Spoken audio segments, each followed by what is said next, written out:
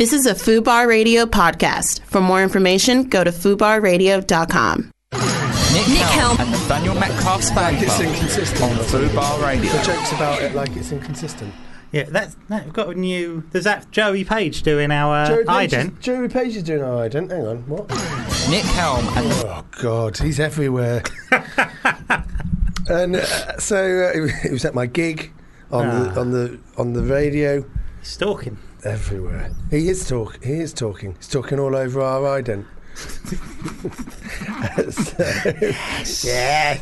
Oh, it's good already. God, I bloody love Edinburgh. It's great up here. Oh yeah, you're in Edinburgh, aren't you? You come down. Can't even see my poster anymore because of all of the stars. Covered in stars. Yeah. So I'm bloody enjoying it.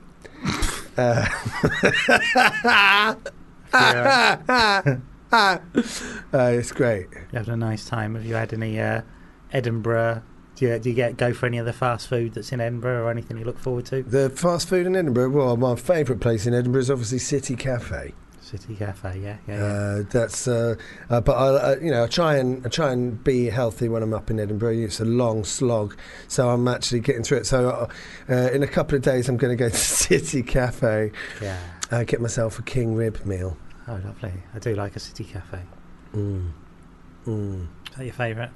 Actually, that's probably my favourite. That's one of the things I always look forward to. I wouldn't say it's my favourite. I like the pie maker. Is that what it's called? Yeah, pie maker. I like pie maker. I like getting one. Do you have a tatty dog? What, pie maker? What's that? It's like a hot dog that's covered in potato and then deep fried, like mash. Oh God, that sort of sounds all right, but then again, it sounds disgusting. Yeah. I would have I think they're called Scotch pies. They are just sort of like sausage meat in a pie that have been like roasted. I'm literally salivating. And what else would I have? I like deep fried haggis as well. I think it's absolutely just fucking delicious. I don't know if I've had deep fried haggis. Certainly I enjoy a haggis. Well, it's like battered. It's battered haggis. So instead of it being like a fish or a sausage, it's haggis. It's delicious. But aside from that, no, I've just been eating healthy. Working out. Things are working out, yeah. Not doing too many extra gigs on the side. Just enjoying my time up here. Just trying to enjoy it. Yeah, not even trying to enjoy it, just enjoying it. It's just coming to me. You're not really going for the awards this year. Not really going to worry about the awards this year. Trying to have a nice time, chill out. Just see some friends. Do you know what? The thing is, the secret to it is just writing a good show. Yeah, and that's it. You know, the people that come in every day are enjoying it, aren't they? Yeah. And I just let the panel and the judges and the reviewers. I let them just fight amongst themselves. Yeah, the judges for me are the audience that are enjoying it every day. That's what I say. They're coming along. The judges for me are my own high standards, and the real audience. They're all giving them the judges for me are my own high standards, and they're all giving me the thumbs up. So I guess I'm having a great time. I guess I'm having a fucking great time up here in Edinburgh. If that's what you're asking. Yeah. If you're asking, I wasn't just saying it. No, I'm just bloody loving it. But then there are other places I like to eat. You know, I like to eat in that Italian restaurant that's been taken over by a pirate ship. What? Have you never eaten there? No, I don't think so. Where's that? I think it's where. I think there might be. You don't know the Italian restaurant that's got like a pirate ship. It's got like doubloons and pirate skeletons in cages, and you've never eaten there. Oh my God, I eat there every year. Where is it? It's there's a free fringe venue on that's downstairs in an Italian restaurant. Yeah. I think it might be that restaurant. Oh, but yeah. There's a back. You go through it, and it's all sort of like a normal restaurant. Yeah. And then around the back, there's this big dining room. And it's called like something like. Is it called like Ciao Bella or something? Yeah, something like that. I think that the corner of it is opposite Brass Monkeys. Yeah. I know. Yeah. That is. Yeah. I can't believe you never. I've been in there, but I don't know if I've ever. I'm in there now. Live from Ciao Bella. Live from Ciao Bella. Like Mama used to make. Just like a mum I used to make. Ciao Bella there. Come to Ciao Bella. My favourite movie? Mamma Mia. Of course it is. Of course it makes sense. Of course it does. Sponsored by Ciao Bella. Fan club. Yeah, obviously it's a pre-record. My Edinburgh will no doubt be an absolute clusterfuck. So I tell you what I like about. I like in Edinburgh that you can get Iron Brew on tap. Oh, I love it. Oh yeah, I love it. Fucking hell. I love Iron Brew. Oh, post-mix Iron Brew. Oh, I love it. I love that they sell it in glass bottles, and if you take the glass bottle back, you get 25p off your next purchase. Yes. It's fucking. If they're not still doing that in Edinburgh, then they should.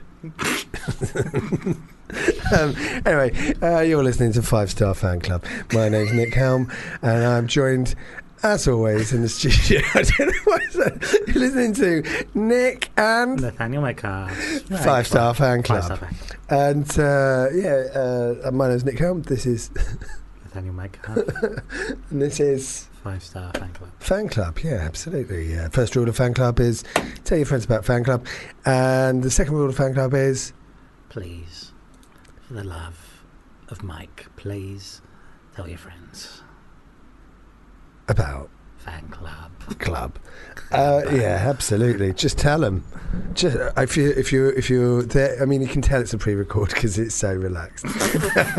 I mean, but if you're sat in a place that has a window, open the window, stick your head out it, unless it's a train, and shout, shout Fan Club, and shout Fan Club. People won't know what you mean, but shout toot toot, join the Fan Club Express as loud as you can, and they'll all know what you mean, and they'll get on their phones and subscribe.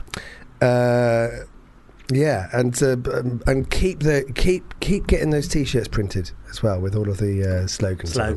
Yeah. Have you seen any in real life? Yeah, it's always fun, isn't it, when you're walking about town and you see all the people with that. I saw one fucking T-shirt the other day. Yeah.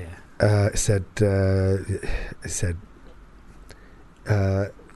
you listen to Fan Club on the front, and I was just like, it can't mean us, can they? Mm-hmm. And when they walked past, on the back it said, Nat's a real hun. Yeah. And I was just like, oh my God. Yeah. I was angry at first because there was no mention of me. Exactly, yeah. You know, the driving force behind the genius behind the booking. But then I was like, it's true. Yes, Nat is a real hun. But it also meant that they'd listened to some of the early days. Yeah. So I just thought it's a very layered T-shirt. Yeah. It's got a lot of layers to it. And then I realised that's because they were also wearing a cardigan. So I thought you want to take that off because it's quite warm. It's pretty warm but then you don't know what the weather's going to be like. No wonder they've got so many layers on. I mean, it's warm during the day, then it gets cool in the evening, doesn't it? Cool in the evening. What are you meant to do? You just don't know what to wear in the morning, do you? You're out all day. What am I going to wear? What am I going to wear? What if it rains later? God, you end up bloody leaving the house every day with a fucking suitcase. Yes. Don't you? And there's no overhead locker at work. This is like proper DJing. This is like proper DJing. Do you know why, eh? Wasps. Oh, bloody hell. I know. Oh, God. It's a pre-record. I saw someone wearing a T-shirt. I think the real problem is that we don't want to give away any of the good stuff because we've got a live show tomorrow. What you saw a T-shirt saying what? Just had something written across it like a gaggle of schoolgirls, and I couldn't tell whether that was a Fan Club T-shirt or one for Vicious. There's definitely like some Ian McKellen fans. You sounded like a gaggle of schoolgirls. That was the worst Ian McKellen yet. Oh, I'm sorry. I'm a little bit under the weather. Well, it's a pre-record, Ian. We're all feeling it. Maybe come back tomorrow and do a belter. Make it so. Thanks, Patrick. He's here as well. I saw a T-shirt. I saw a fucking Fan Club T-shirt. Yeah. Right, and the front of the T-shirt said, "You've been listening to Fan Club lately," And then they walk, and I was just like, it can't mean us. Yeah. And they walked by, and on the back it said, not mentioned John Carpenter in a while. So you just like go, I was just thinking, no, I thought we hadn't. But, you know, that remark that was made a couple of weeks ago, a few months ago now, really threw me. But no, I guess we hadn't mentioned John Carpenter in a while. So the T-shirt companies, and it wasn't like a homemade T-shirt as well. It was one of them knockoff T-shirts that you get in Topshop. Yeah. You know, that have got like Guns N' Roses or the Ramones on them that are worn by people that have never heard of Ramones or the Ram ones. The Ram ones. That's how you pronounce the Ram ones. The Ramones, if you'd never heard of them. Yeah. Guns N' Roses. Guns N' Roses. My favourite band. I saw a T-shirt. Oh yeah, and there was someone wearing it, and they said, "I love." It said Nick. And then it said, and Nathaniel Metcalf's fan club on Fubar Radio, right? Yeah. 12 p.m. till 2 p.m. on Friday. No, I went, what are you talking about us? And they were. It was. It was. I saw a guy walking down the road, and he had... he was marching down the road, he was. And he, on his jacket... he had 5 stars. Yeah. And I couldn't work out whether he was a general or whether he was a fan of the show. But I'm pretty sure he was a fan of the show. Yeah.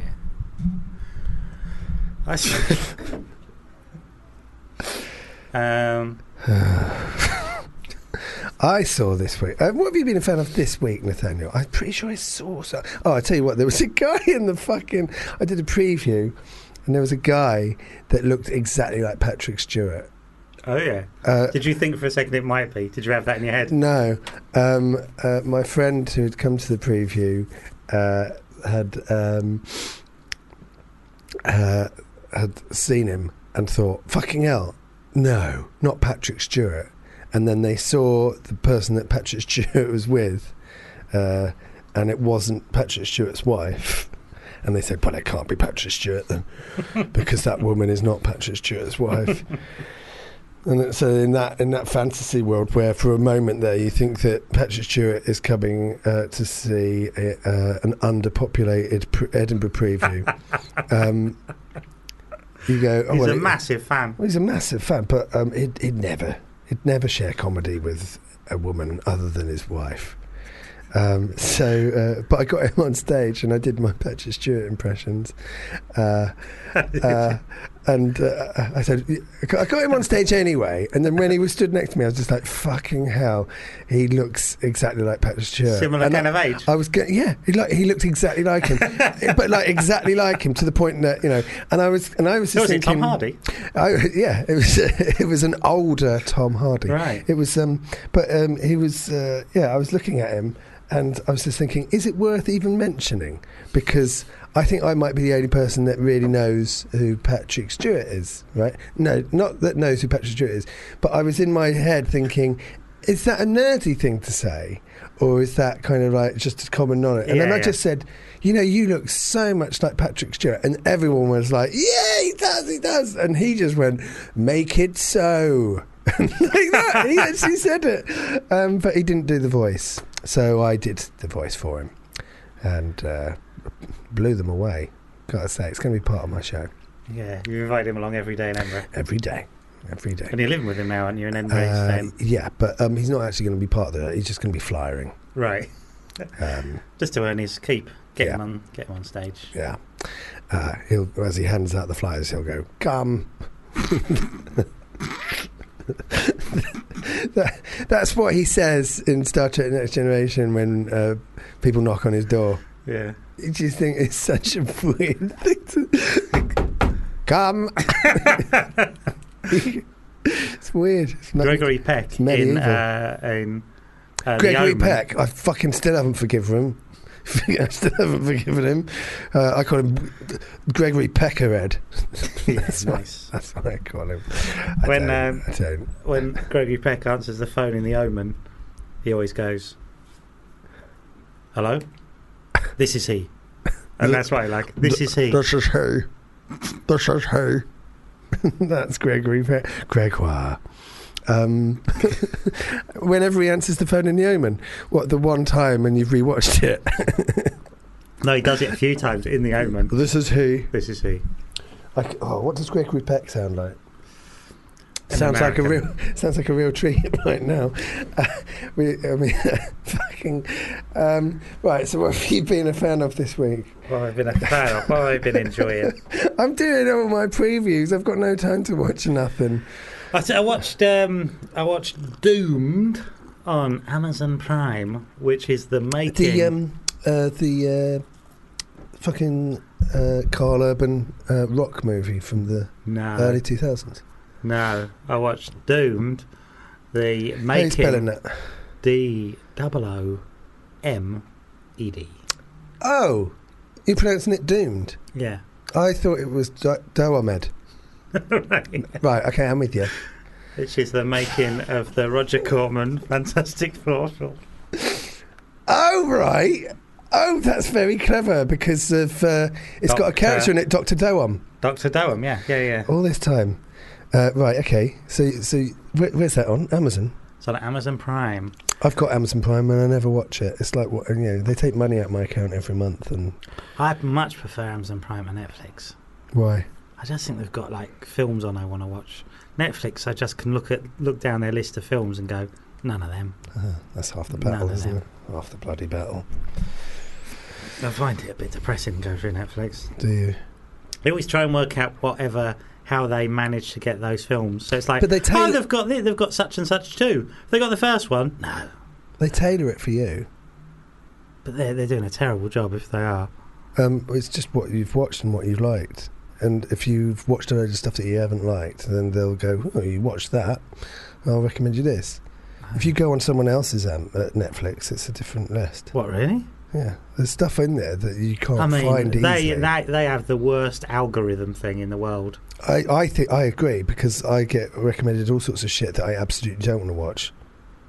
Okay, maybe that. And also, stand-up comedy is well high on the list, and you go, I don't want to watch any of these people. Yeah.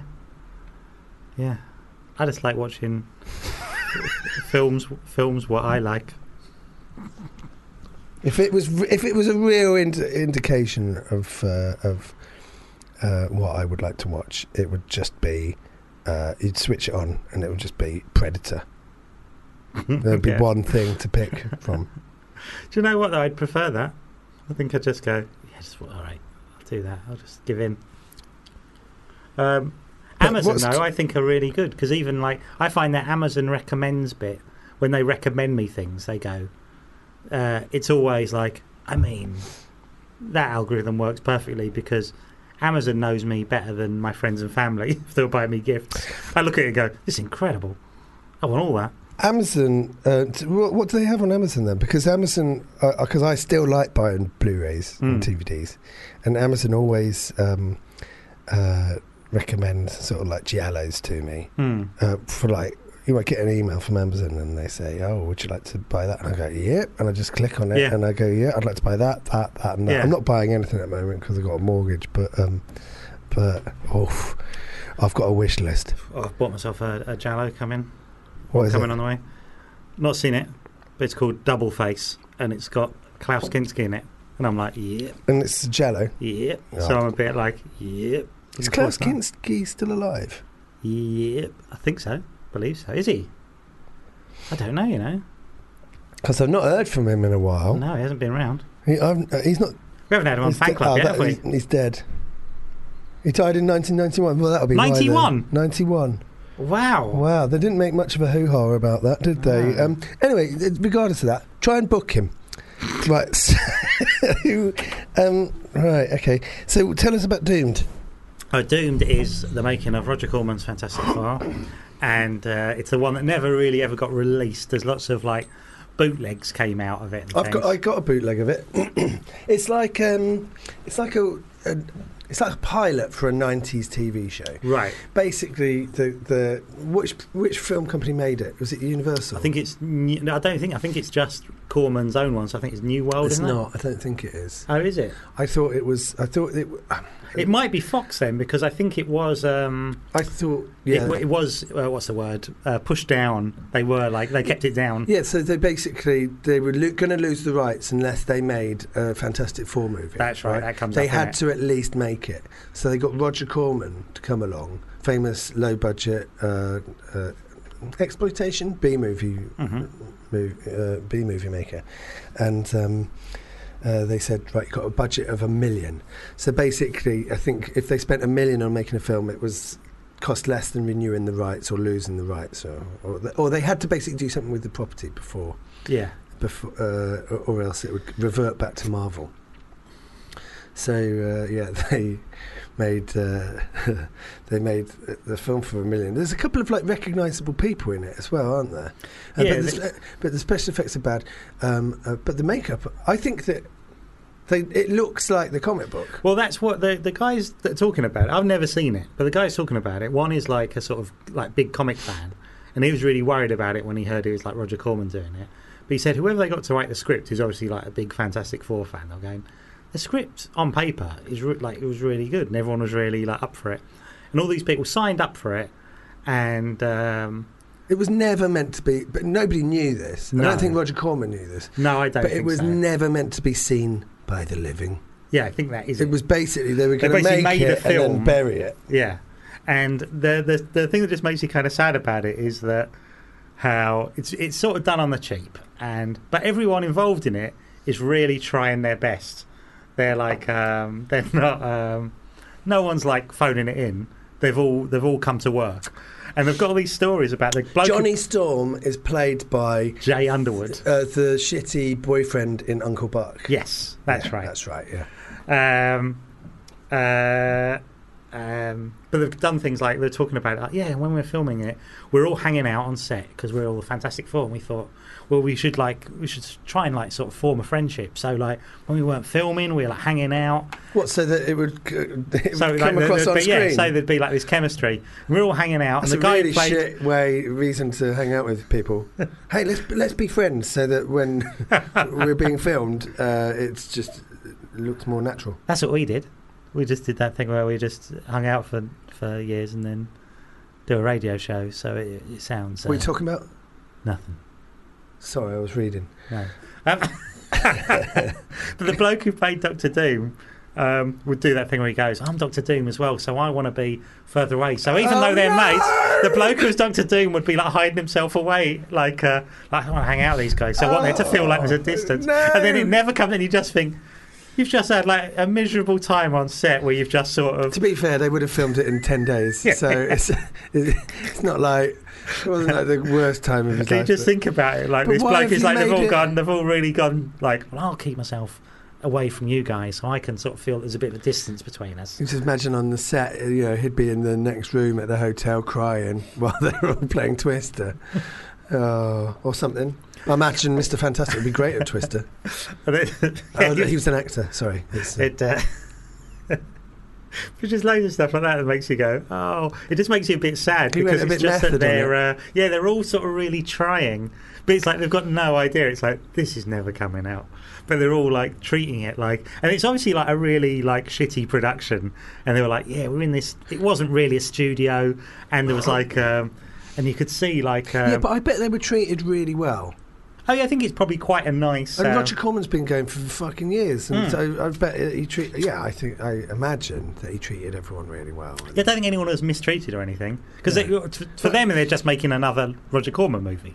So I think it's probably everyone's having quite a nice time. It's just that the people on it are just sort of taking it very seriously and investing something of themselves in it, and yet there's just thing's never going to come out. Have you seen it? I mean, because from what I remember, I can't remember when I saw it. Maybe 20 years ago. I think I bought the bootleg off of eBay or something. Yeah. And I just remember it feeling like a sort of a cross between the New Adventures of Superman and it was quite garish. So it was kind of like the New Adventures of Superman with kind of the sensibilities of maybe Teenage Mutant Ninja Turtles Right. 2 mixed with. I remember there's some sort of like underground stuff and there's some monsters. And there's bits of it. Oh, you haven't seen the actual film though. You haven't. No, seen but the I'm sort actual of. I haven't seen the film. but you've seen the making of the film. Oh, I find that really interesting. I think that I do find it really. I find it quite interesting. I was never a massive Fantastic Four fan. I've never really, but that's because there hasn't actually been the media to support it. Yeah, Do you know what I mean? They've made 4 Fantastic Four movies now. They made that one, the Roger Corman one, and then they made the 2 Jessica Alba one. Then they made the sequel to that, which was meant to be better, but I didn't watch it. That's the only one I've seen. I haven't seen the first one. I saw the sequel. I think maybe I've seen the sequel. Maybe it was on the back in the background while I was doing something else once. And then the new one, which I have seen the new one, the latest or the last one, Fant Four Stick. Yeah, and that is. I mean, everyone was saying how terrible it was.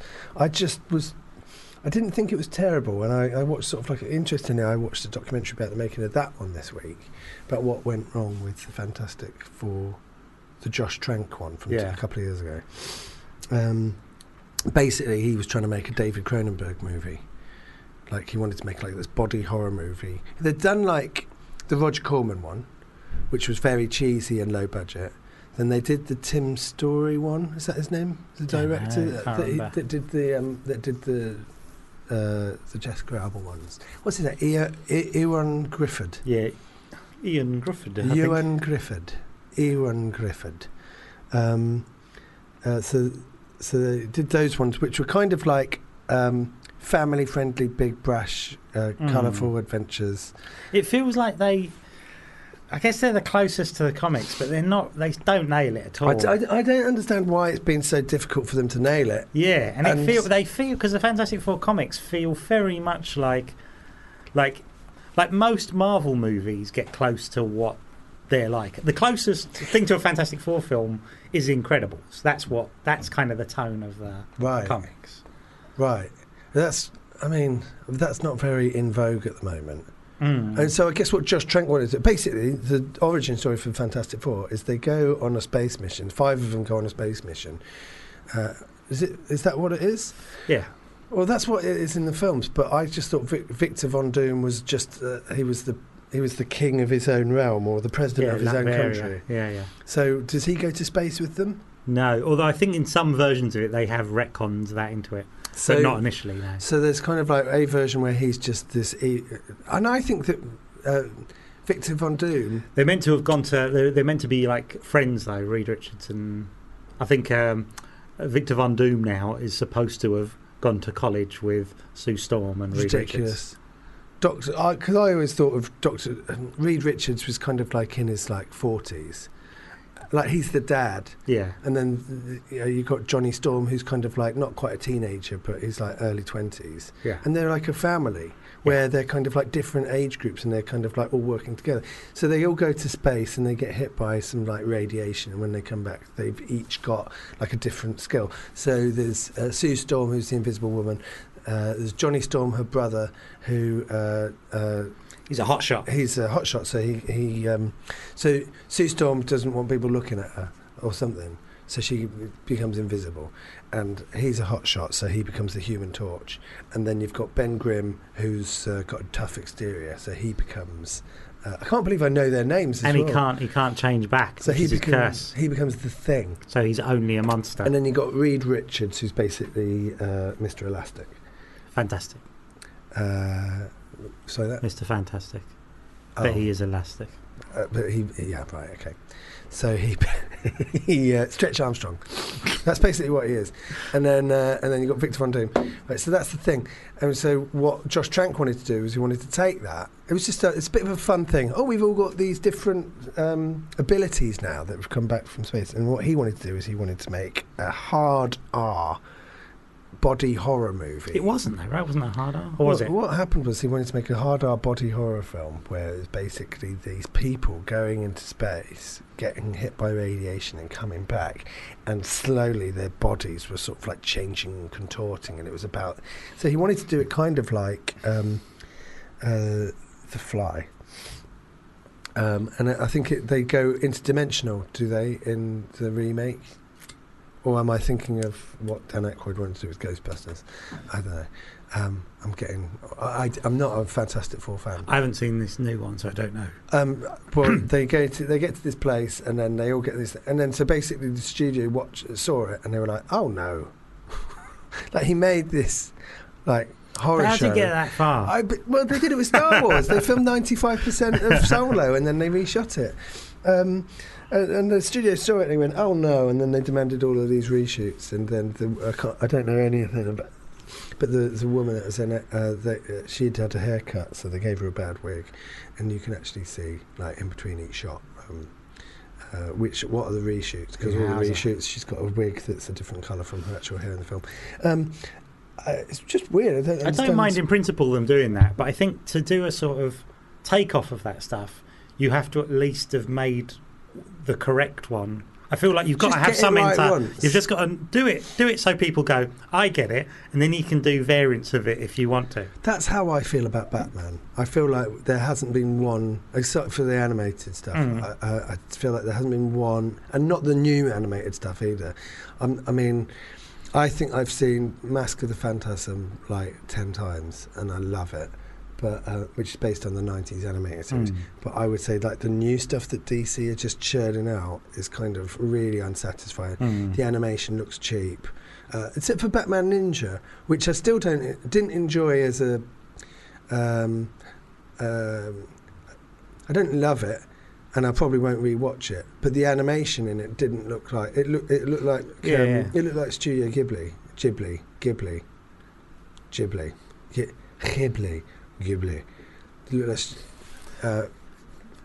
Miyazaki. Right, look like that. Yeah. So it kind of like it was that quality. Okay. And you just go, oh, that's brilliant. But a lot of the time, it just looks really fucking. Yeah, I think they're made for like a sort of home video audience, aren't they? Absolutely, and it's a huge improvement from the early Disney kind of straight to video stuff. But like. I don't know. Those original designs were so classic. Yeah, they're great.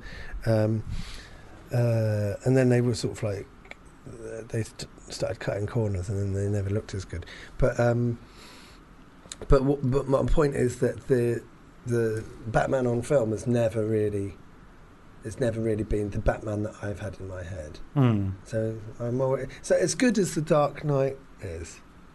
And as good as kind of like, and as fondly as people remember the Tim Burton stuff, kind of like it's still not.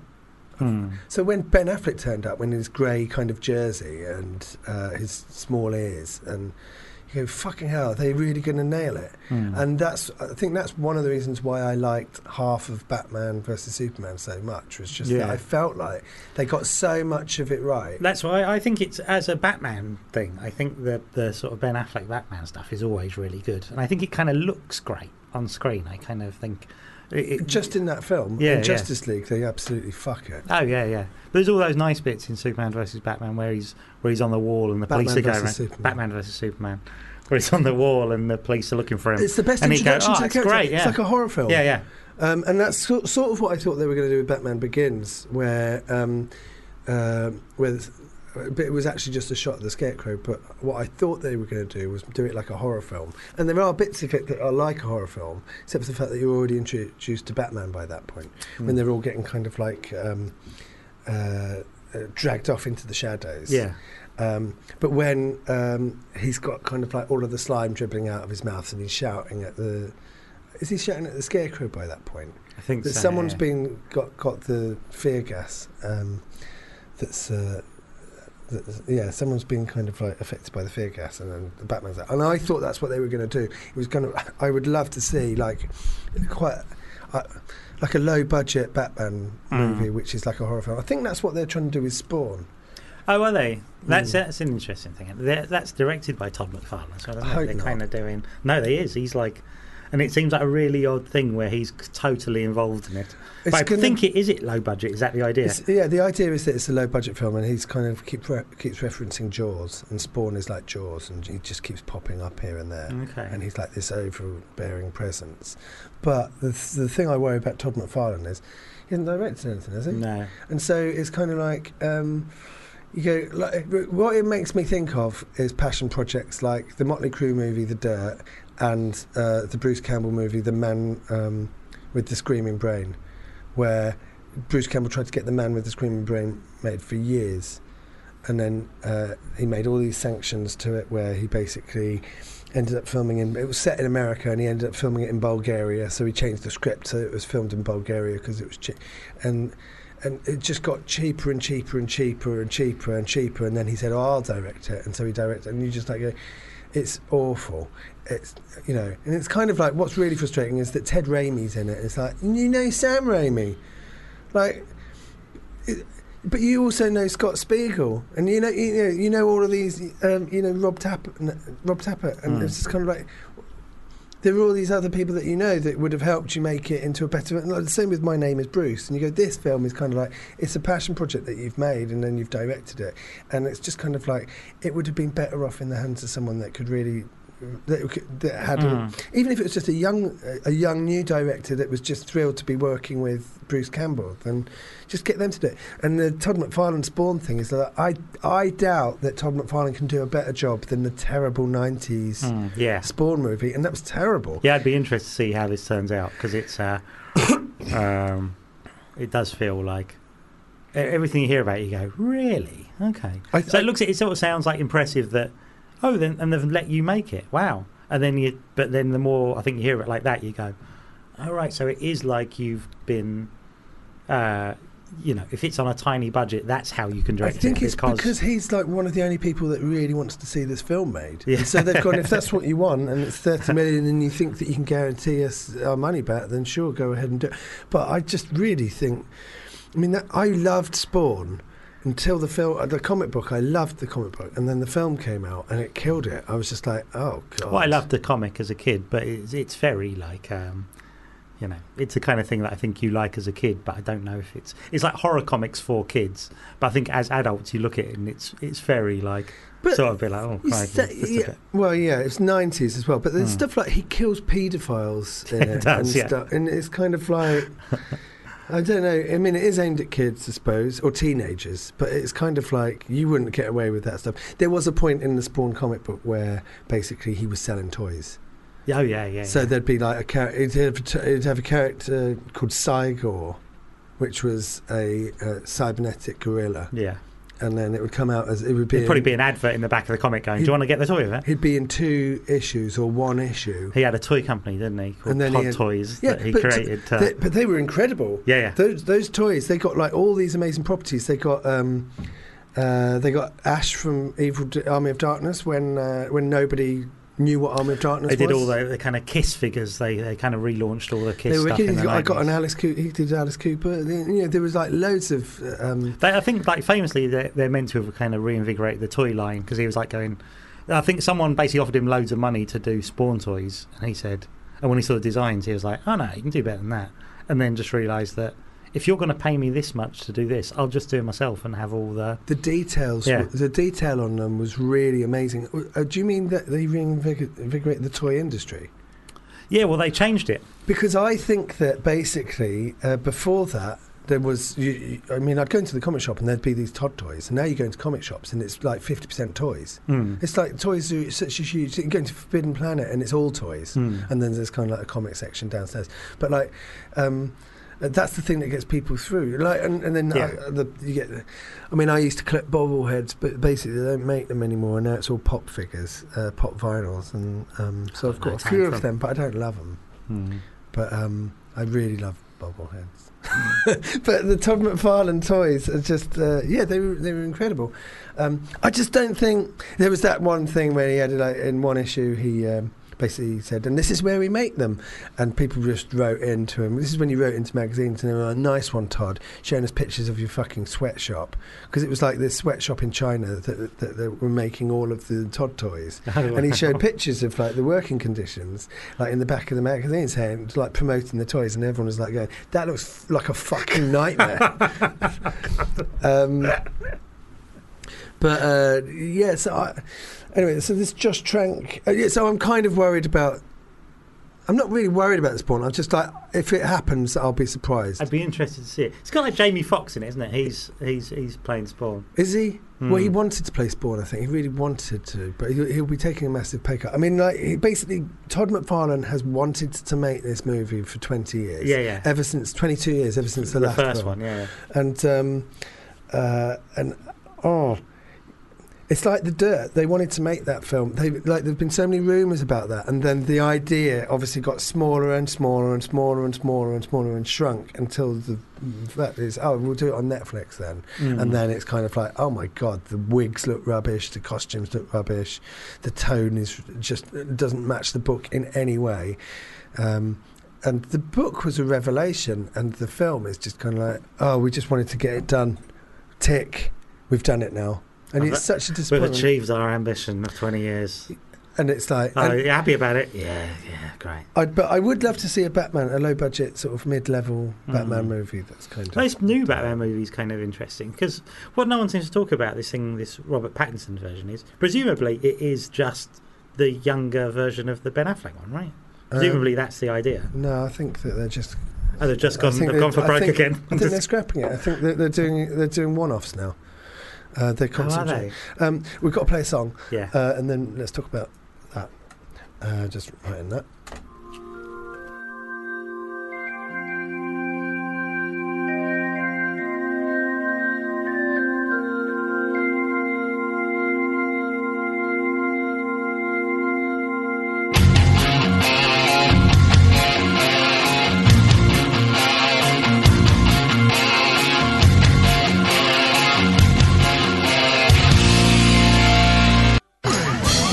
And Nathaniel Metcalf's fan club on Fubar Radio. That's the old one. Yeah, we've switched back. Look, so what normally happens is, Natalie, is that when I press number 1, that is Nick Helm and Nathaniel Metcalf's fan club. And when I press number 2, it's Nick and Nat's fan club. Right? So number 2 is now the old Nick Helm and Nathaniel Metcalf's fan club, and number 1 is now Joey Page's Nick Helm and Nathaniel Metcalf's fan club. So something's got to be done about that by tomorrow. Now, Batman. So they're making a low budget. Well, it's not a low budget. What was the mid-budget film that they made? They deliberately made. It was a superhero film. And mid-budget. They're talking about that with the Joker one, aren't they? That's what it is. Is it? No, it's not that. There was kind of like a mid-budget superhero movie that they made. Maybe it was one of the Punisher films. Right. Yeah, I think the Joker is a mid-budget film where they kind of like, and by that it's like 50 to 70 million. Yes, it's not. But it's just like, just don't spend. What happens is when you spend 200 million on something, is that it becomes all about spectacle, and it's all about like, right, well then we're going to have like a city with one of them light beams coming out of it, and there's going to be all these CGI monsters in the sky, and then every single Marvel and DC film all sort of like end up just looking. They're like, you've got a film, and then the last third of it is like this CGI kind of fest, and you go. That's not really what Batman is, and to put Batman in that context is kind of misusing the character. What you really want to do is do sort of like a detective film where there's elements of, or like a horror film where it's kind of Batman in the shadows fighting crime, or just use the character once, right, and then do what you like with it. But they haven't done it yet.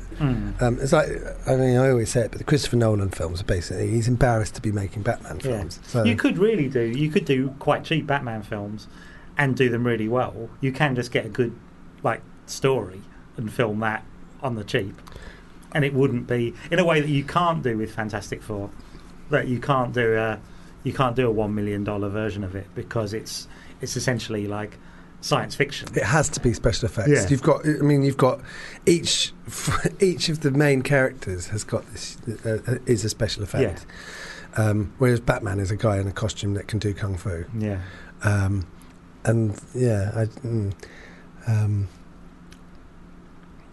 I'd like to. Anyway, I don't know why it's been so difficult for them to get one Fantastic Four film made.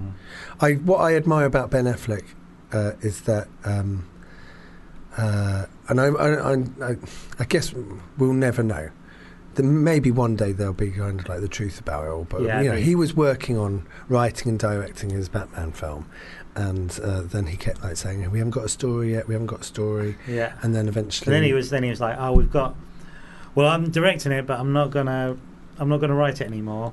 And then they went, "Oh, well, apparently it's been delayed." And he says, "Have you dropped out?" And he said, "No. The only reason I drop out of a film like this is if the screenplay was bad. But I'm on board for it." And then it's like, "I've dropped out," and it's like saying, "Are you saying then that the screenplay is terrible?" And then it feels like, have they gone back to?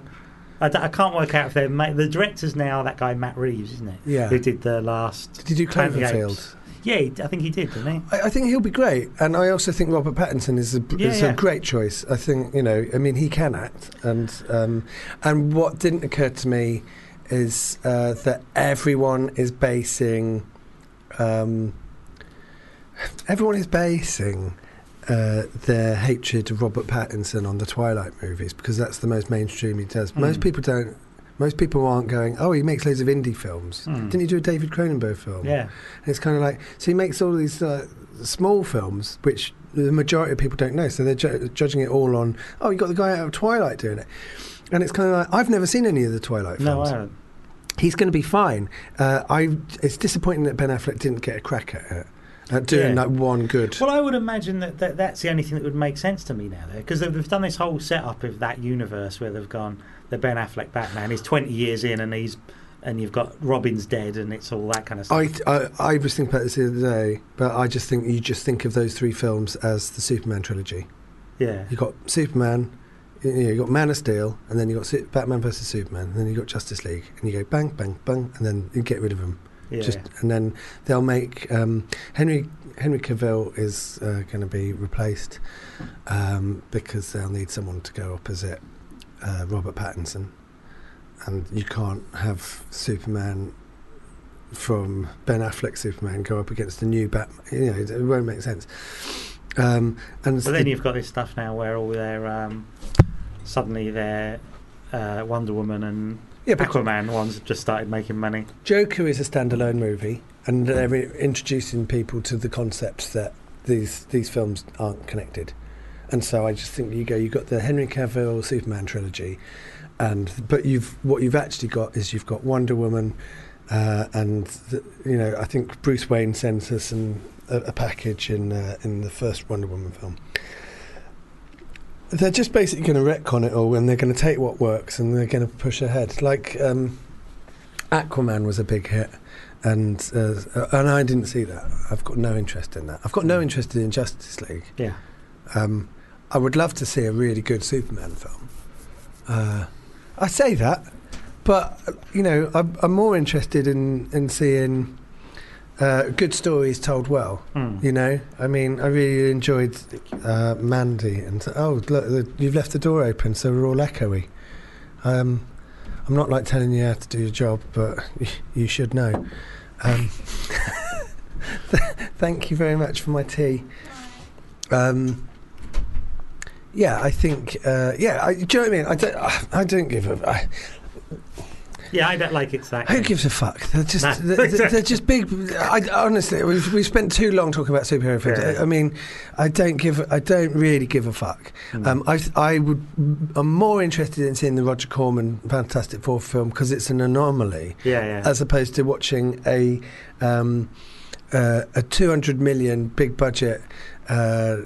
Fantastic Four movie that's been tampered with by the studio, and it's not even the film that anyone set out to make. And they are very common. It's like you can see 4 or 5 of them a year, I guess. 4, 5 $200 million superhero films a year now. So they're not like They're not like a rarity like they would have been 20 years ago. I think people are now thinking of the Marvel movies as like a cinematic TV series, and you go, "It's what I've been saying all along." And it's just, I just don't care. I just don't care. The 2015 movie Creed is a spin-off from which successful movie series? I'm going to say Rocky, but I'd be interested to see what the other ones Is are. it A, Raging Bull? Right. Is it B, Marvel Universe? Is that really the... Okay. Is it C, Star Wars? Or is it D, Star Trek? So the answer there, you were wrong. Oh, okay. It was Star Trek. Star Trek. Yeah, so what did I watch this week? Should I bother doing it now? What time is it? Yeah. Sure. I watched Turner and Hooch and K9. I had a double bill. Double bill of cop and dog. Yeah. It was like back in the day, it was kind of like, that's the same film. Yeah. And why have they met? I think they came out the same year, wasn't it? 1990. Can you look that up? Like what year K9 and Turner and Hooch were made? Turner and Hooch came out, and I'm pretty sure I'm right in saying this. Turner and Hooch was Disney, and it had a Roger Rabbit short with it, as did Honey, I Shrunk the Kids.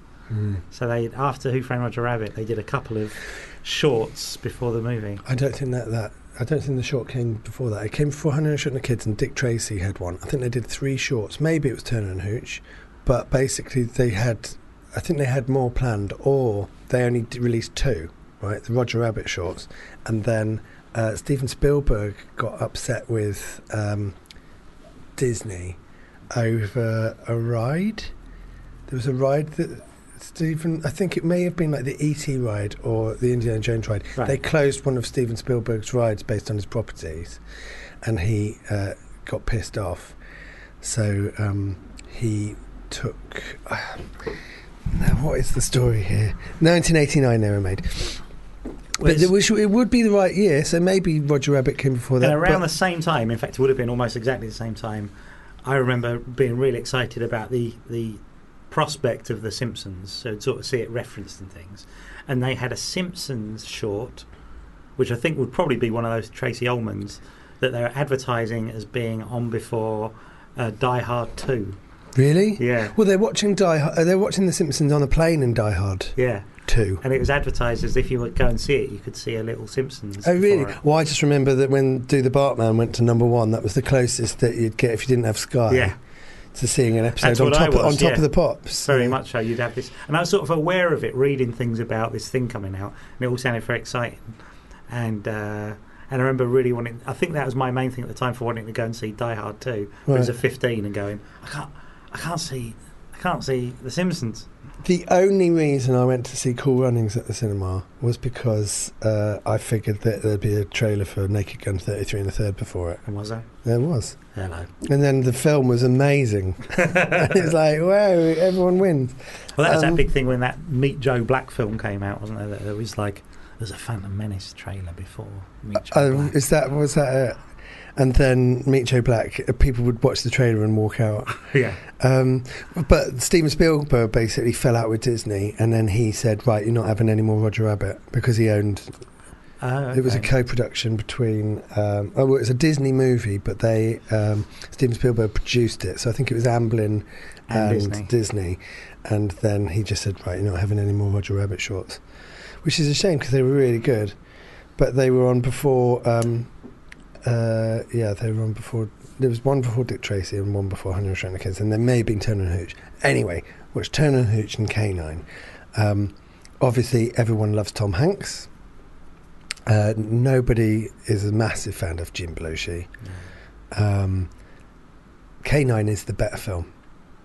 That's what I wondered. That's what I'm saying. It's controversial, but K9 is a better film. I saw K9 in the cinema twice, and that makes me think that as a kid, it was obviously something I was really into. Well, I feel like Turner and Hooch was a 15. No, Turner and Hooch was a PG, and K9 was a 15. Or was it? I think it was. Well, I saw it at the cinema though, so I can't imagine I'd have got in if it was. But where did you grow up? In London. So no, I wouldn't have gone to see a 15. It must have been a 12 at the cinema. Maybe it's 15 on Maybe VHS. Maybe Turner and Hooch was a 12. It would have been a 15 on VHS because they didn't introduce 12s till a lot later. Yeah, I just remember seeing K9 in the video shop, and my sister. I think it must have been a 12. I didn't go and see Turner and Hooch at the cinema. My sister did, so it might have been a 12. But it's really unlikable. It's got Mare Winningham in it, and Turner and Hooch. Yeah, and I cannot abide her. She just ruins every film that she's in for me. And Tom Hanks is. It's kind of like they go so over the top, showing how prissy his character is. Like, you know, he's sort of like he's a real yappy. And he likes everything neat, but they go so far with that it's sort of like, okay, you just like go. There's a more realistic way of doing this because it's not a cartoon. You know, it's not meant to be that broad, but it's just so broad the way they set him up. And then the dog turns, and it's just sort of like, I just do not enjoy it.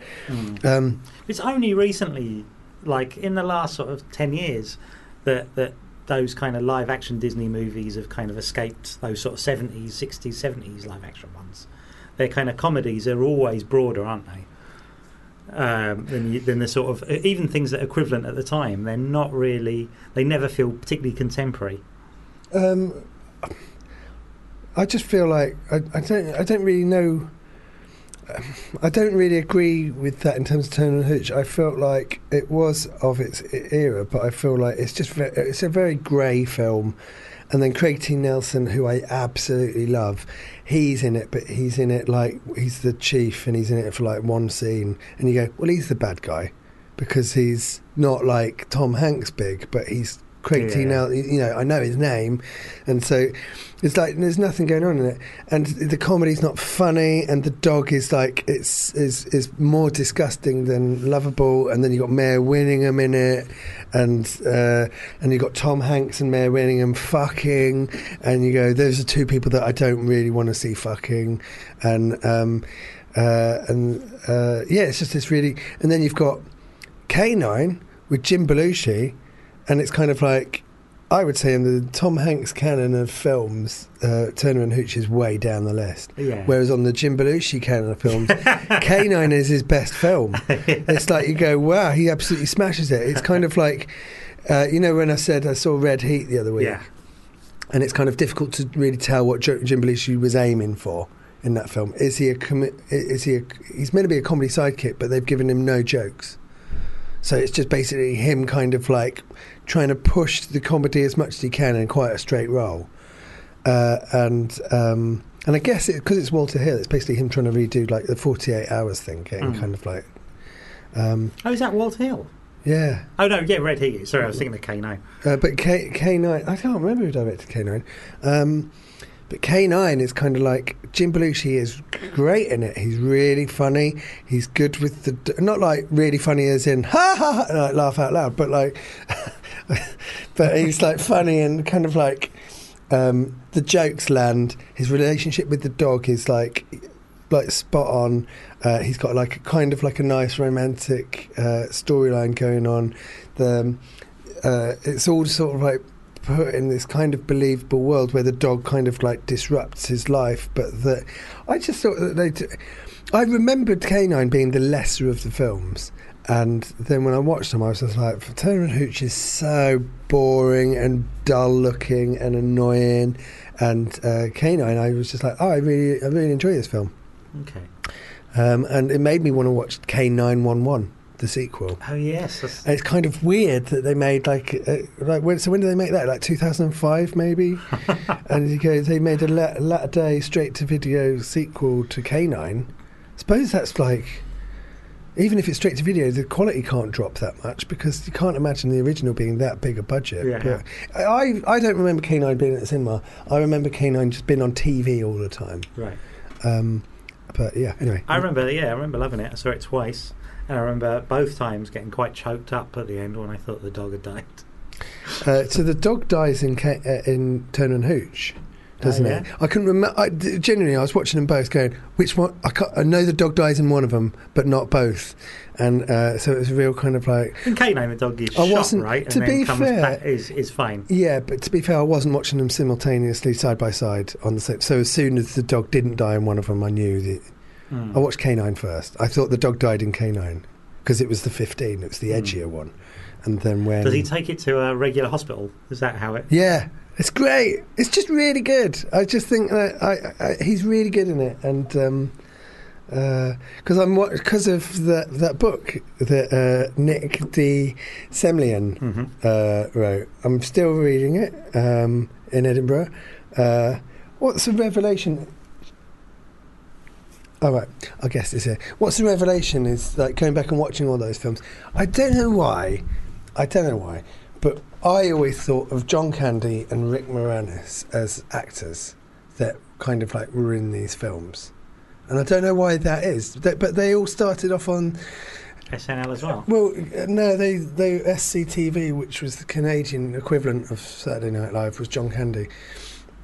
And then you look back on it and you go, yeah, of course, John Candy started out, he had a part in the Blues Brothers, and he was in 1941, and then he was in Splash, and Tom Hanks was like mates with all of the Saturday Night Live people. Yeah, it's funny that he had that sort of career as well, didn't he? Hanks started in those sort of similar movies, and yet wasn't from that kind of background. But I always think of Steve Martin as the comedian, and then you got the actor, the comedy actor John Candy, but he's not. He was a comedian as well, and I never ever thought of him like that. So Planes, Trains and Automobiles is kind of like you've got Steve Martin, who used to guest on Saturday Night Live, and then you've got John Candy from the Canadian thing, and you put them together, and then you go.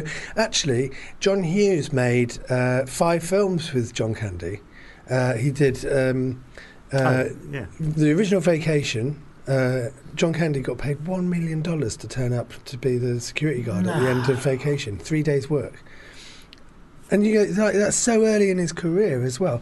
So you got John Candy was in Vacation. He was in The Great Outdoors. He was in Home Alone. He was in Planes, Trains and Automobiles, and he was in Uncle Buck. Yeah. And you go, oh right. So in many ways, John Candy was the backbone to those John Hughes movies, as opposed to this guy that pops up here and there. He was just sort of like, he was such a big part of all of that. Yeah, and it's funny that John Hughes' legacy is almost like, Molly Ringwald. You don't think John Candy, and yet you go, he'll have done more. He's probably done the most with. I just didn't think of John Candy as that big. He's in Stripes. I mean, I didn't think of him as that big. Stripes with Bill Murray and Harold Ramis, and it's just weird. I never thought of him in that same bracket of the Saturday Night Live lot. And he was, it was just really weird. It's kind of like you think you know something all your life, and then all of a sudden something comes along, and it just you know someone. Well, it just sort of like just twists your perspective on something, and you go, I never thought of it like that. And then it makes more sense. Same with Rick Moranis. I mean, he kind of like the Rick Moranis role in Ghostbusters was written for John Candy, and then John Candy didn't do it, and then Rick Moranis did it. And it was kind of like, they swapped each other out, but they all came from the same place. Right, going to play a song, then we're going to get our guest. What's your song? What is my song? Come on, mate. Right.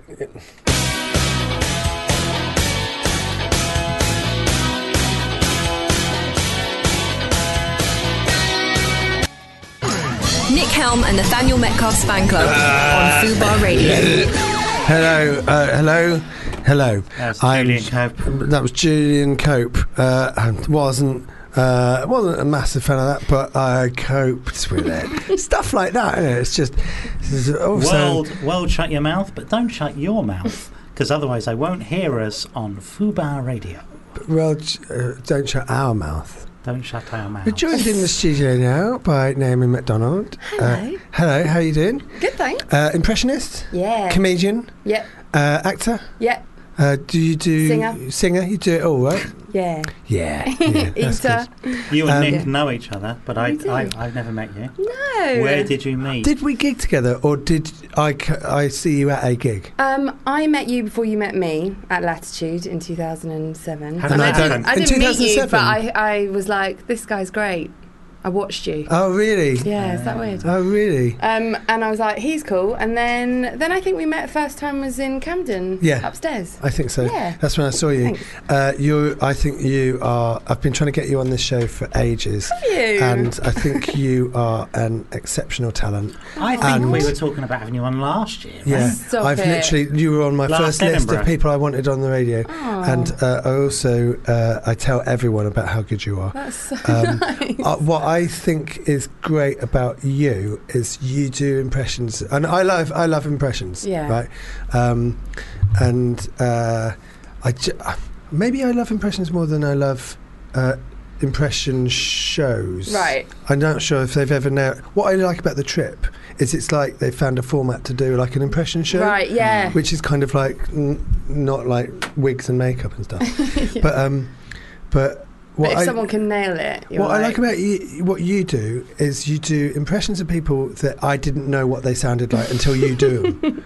And then I'll go, oh my God, I didn't even know that they had a voice. I didn't even know that I knew what Davina McCall It's sounded niche. like. But in a way that you just like, you absolutely fucking nail it. And then you go, oh my God, I just think it's so, yeah. Oh, thanks. It's a proper skill. And you sing it like the people sound. And you go, I didn't know that I knew what that person sounded like, you know? Yeah. I like that sort of surprise. I've seen it in the audience. Like if I sing the first line of Ellie Goulding, Yeah. I've seen them go, oh yeah, you know, like sort of click, yeah. which is quite cool to see. But it's really cool because you don't just like roll out all the standards and kind of like you see everyone do like Michael Caine impressions and kind of, especially when you're watching it on a show. Yeah. Like, I'm not sure how good Paul Whitehouse's Michael Caine is, but because he's wearing the glasses and he's got the wig, you go, oh, that's Michael But Caine. I think they kind of create a character, don't they? Well, that's what I was and that's gonna a slightly say. different thing. And I actually do appreciate that because with impressions, you do definitely think some of this audience, they don't know who the hell I'm doing. So you do hope, please just enjoy this character. And I know that, I mean, my sister, she's my director as well, and we have a great relationship where she can be like, you need to listen to Sharon Osbourne again. And I'm like, am I just doing an old woman? She's like, yeah. You sort of like veered off of it. Yeah. I'm just doing a character that I enjoy. And she's like, always- have a listen. It's funny with impressionists because you sort of see. I think it's like, you know, that thing about the 4-minute mile that apparently before Roger Bannister ran the 4-minute mile, Yeah. everyone said that's impossible, and then he did it, and then suddenly a year later, everyone was able to do it because Oh, wow. someone had seen it done. Oh, and I I think believe. with impressions, it's something like. It's not. It's only when one person nails it that all the Yeah, other yeah, impressionists go, "Oh yeah, like that." But that's the thing amongst impressionist circles is that people steal each other's bits. Yeah. I read something about the American impressionists, and they were like, somebody nailed. Oh, it was about Saturday Night Live, and was it Dana Carvey did an impression, and then somebody else? Oh no, it wasn't Dana Carvey. I think Dana Carvey. Was it Kristen Wiig? She does really good impressions. It was the Dana Carvey era. Oh right. And it was Okay. kind of, and somebody nailed one of the presidents, and then the next week it was given to Dana Carvey to do, and it was kind of like, and he kind of like borrowed a bit of.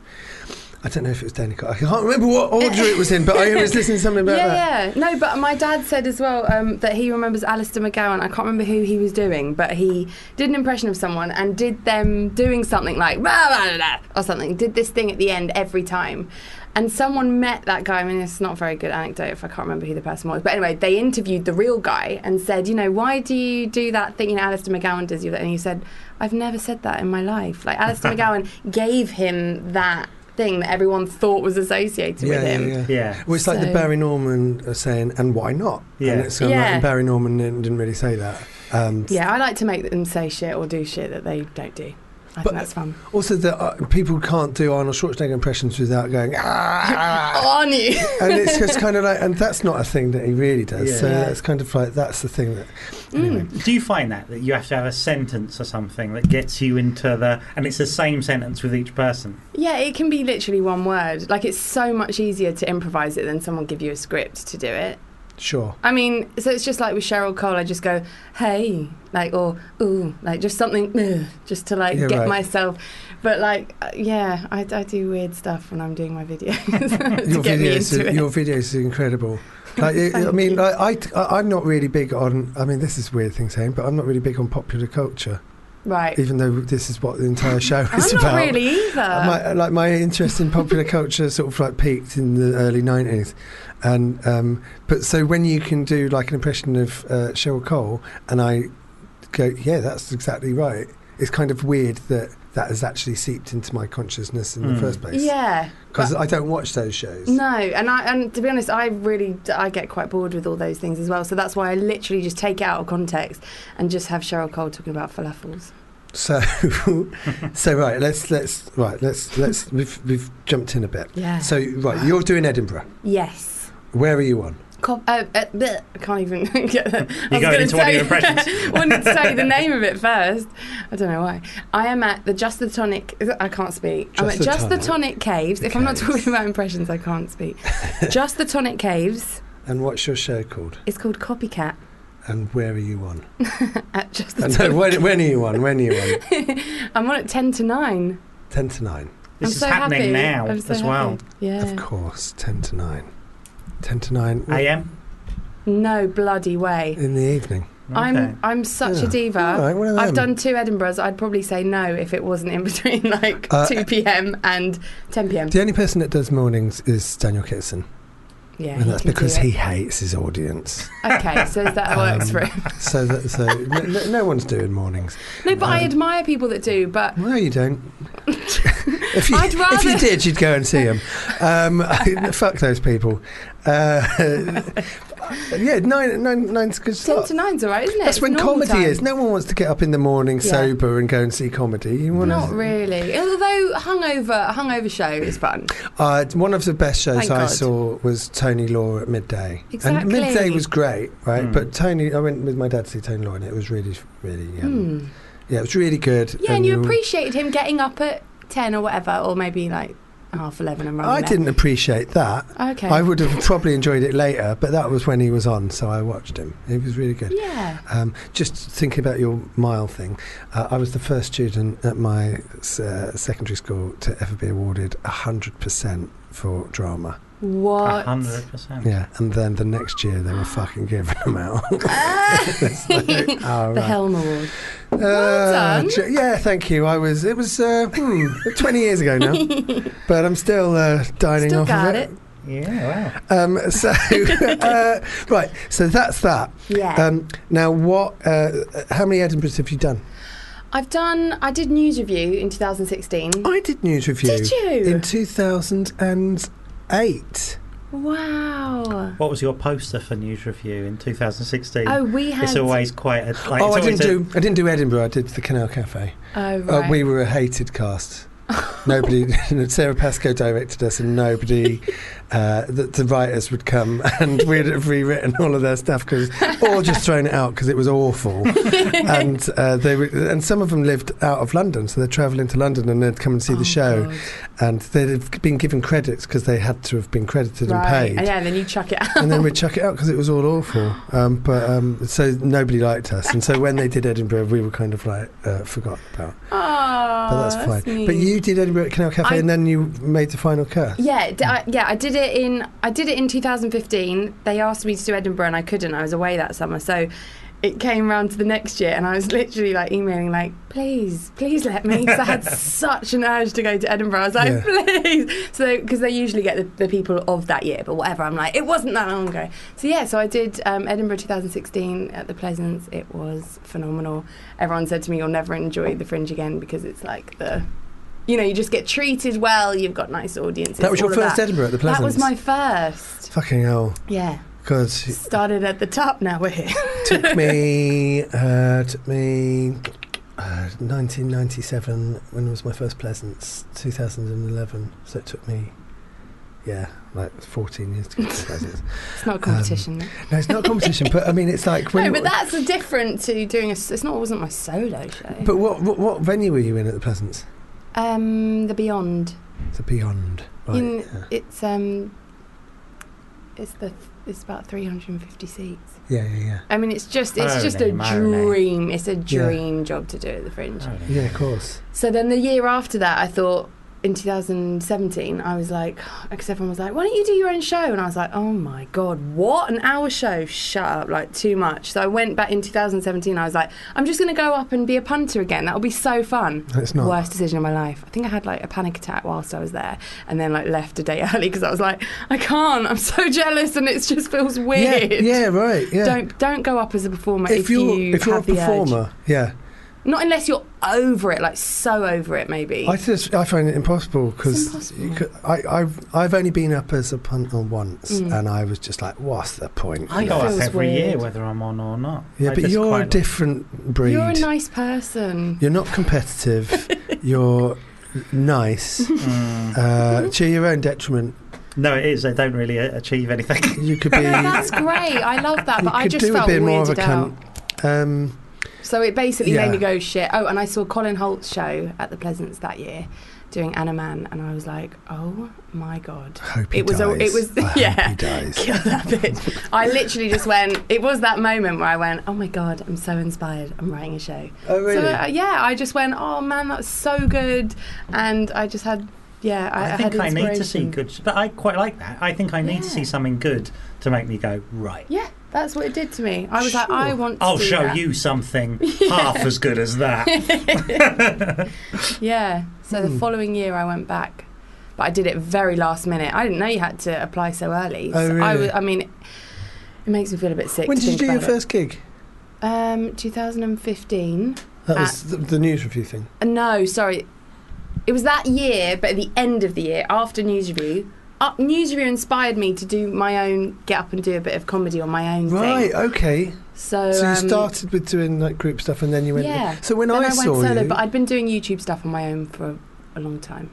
But when I saw you, that must Yeah. have been... That must That have was been quite 16, early. wasn't it? Yeah. Yeah, it was. It was about a year in, I think. Oh, wow. You were so good. Oh, You're so good I that was I've been so talking nervous about that you you were ever on. since. I was like, I don't remember being on. I just remember, but It was yeah, so funny. You're just so good. What was your first impression that you did? I was asked this the other day and I just wrote a stupid answer like my great-great aunt, but it's true. I can't really remember celebrity-wise. Probably like someone off Big Brother. Right. Like Narinda off Big Brother. Bubble! No one remembers who that is, but see, that's my style. See? And afterwards you're going to hear Narinda from Big Brother on YouTube clip and you're going to go, God, that was good. That was really good. Maybe Katie Price. Yeah. I think she was my first. Me and Nat are really good at impressions. Yeah, sorry, I should have asked. Yeah, What's yeah. your best impression? Patrick Stewart or Ian McKellen, maybe. Yeah. Talk to each other. And what's yours? Christopher Lee. Christopher Lee, that's my impression. Christopher Lee. Yeah. So I don't actually know who Christopher Lee is. No. That's it. This is like That's he's a very bit- much very the mu- Narinda Okay. of his day. of the Yeah. Hammer Horror Yeah. Circle. But do you think it's good to just say you don't know? I'm fed up of lying. I feel like I turned know. 30 and I went, when people say to me, and you'll never guess what, Janet Sharp was there. I'm not doing this anymore. What? If Yeah. I don't know who it is, I just go, who the fuck is Janet Sharp? People do that all the time. They come up to me and they say, "Hello, Nick. I was the DOP on that project you did," and I go, "I don't know who the fuck you are." Oh, wow. You've got to Leave me alone. understand the cameras were pointing at me. Okay, good on you. So I'm not Yeah. going to go around learning everyone's names. I did that on one project and I couldn't remember my lines. So fucking hell. No point in not knowing your lines, but knowing who the continuity woman is. Fucking, I got you these, by the way. No. Yes. Yum! Candy sticks. Just some candy sticks with a tattoo on them. shut up. Thank you. So, Love that. right, yeah. So you did an hour last year, I did an hour, and but for 2 weeks. I was only given 2 weeks. That's all I could get. so and this is everyone like your was- first month. Yeah. Where were you on last year?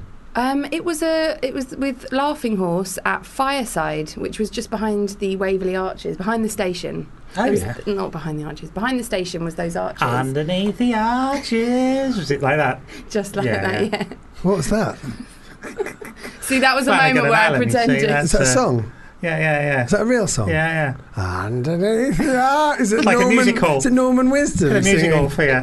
I'm going to use that as my walk on. Well, you can't. I'll come on and do it live. You're not in the Arches. Oh, do you know damn. any? Do you know any songs about caves? Yeah, I need a cave song. Underneath the caves. Brilliant. Yeah, it was a interesting. It was an amazing venue, but it was behind the station. Yeah. But so I did 2 weeks. Did you get good audiences? Yeah, it was like the third day that we like packed out the room of like 40, and I nearly threw up everywhere. I felt like I was in a weird dream. But I did flyer the shit out of it. Yeah, I was right. really, because I'm an actor. Do you fly at it in character? Yeah, I was doing all of that stuff that like most straight stand-ups would be like, oh, what a twat. Yeah, right. No, I just thought I just need to go for this because I did it all on my own. There was no, this is not a sub story by the way, but genuinely there was no one else with me, and I got someone to flyer for me. But other than that, I was like, there's no one's going to know who I am. There's not even posters up really. But when I had a similar thing in 2009 where I didn't have posters. I was meant to do a show with 2 other comedians who dropped out 2 months before I went up, and so I had to do an hour. I wasn't going to do an hour either. I was scared. I was not scared, but I thought like I'm not arrogant enough to think that I could do an hour. Yeah, it's a lot to say. You're going to sit down and listen to me for an hour. Feels a bit weird. And then we flyed that, and with stuff that we photocopied from. We had to go down to it was 20p a sheet, and we'd cut them up, and then we'd hand out these things, and then that's the same thing. It kind of like it's a good way to start, I think. Just do it. I mean, it was hell. But that's what it all used to be like. It used to be kind of like just going up with your friends and stuff and trying to get stuff done, and it's just all so different now. But it's also different, and by different I mean worse. But right, so when you were saying you did it all by yourself and all of that, but before then you said that you sold out the show, but you said we sold out the show. Oh, but that was News Review. No, but you said about the Laughing Horse one. Well, I mean, on the second day we sold it out. Oh, I guess I was thinking about. Do you find it difficult to take credit for stuff that you've done? Like therapy now. I talk about my shows I suppose like that's true. all of the good stuff about my shows. I say we. Oh, that's Like we went on, and I'll talk about previews that I literally went by myself, did material that I'd written by myself. Okay. Went home by myself, and then they say, how did it go? And I'll say, oh, we did all right. Like there was a team of people doing it. Well, I suppose I am thinking of like the guy that flyered for me.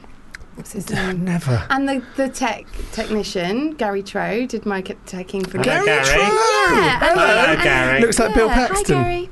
It does look like Bill Paxton. Yeah. Yeah, that's the one. Do you know who Yeah, Bill he was Paxton great. is? No. Just so you don't know. Oh, it was too quick. You can tell. It wasn't a long anecdote where I could go. Can you do Bill and Paxton? Go, not Can you do Bill Paxton? Yeah. He's dead. Yeah. He did. He did die, didn't he? He did. Oh. Wait, I do know. No, I don't. Twister. I was thinking of Parkinson. He's Twister. Bill Look, I Paxton don't know was why I in- don't know who anyone is because I've tried to use age as an excuse, but we're probably all the same age, so let's just forget it. Do you want Paxton. to say how old you are? Yeah. You don't have to? Yeah, just turned 30. Oh, yeah, we're all about the same age. About the same age then. Yeah. About the same age. But yeah, it was a team. Hello, darkness, my old friend. No, don't be stupid.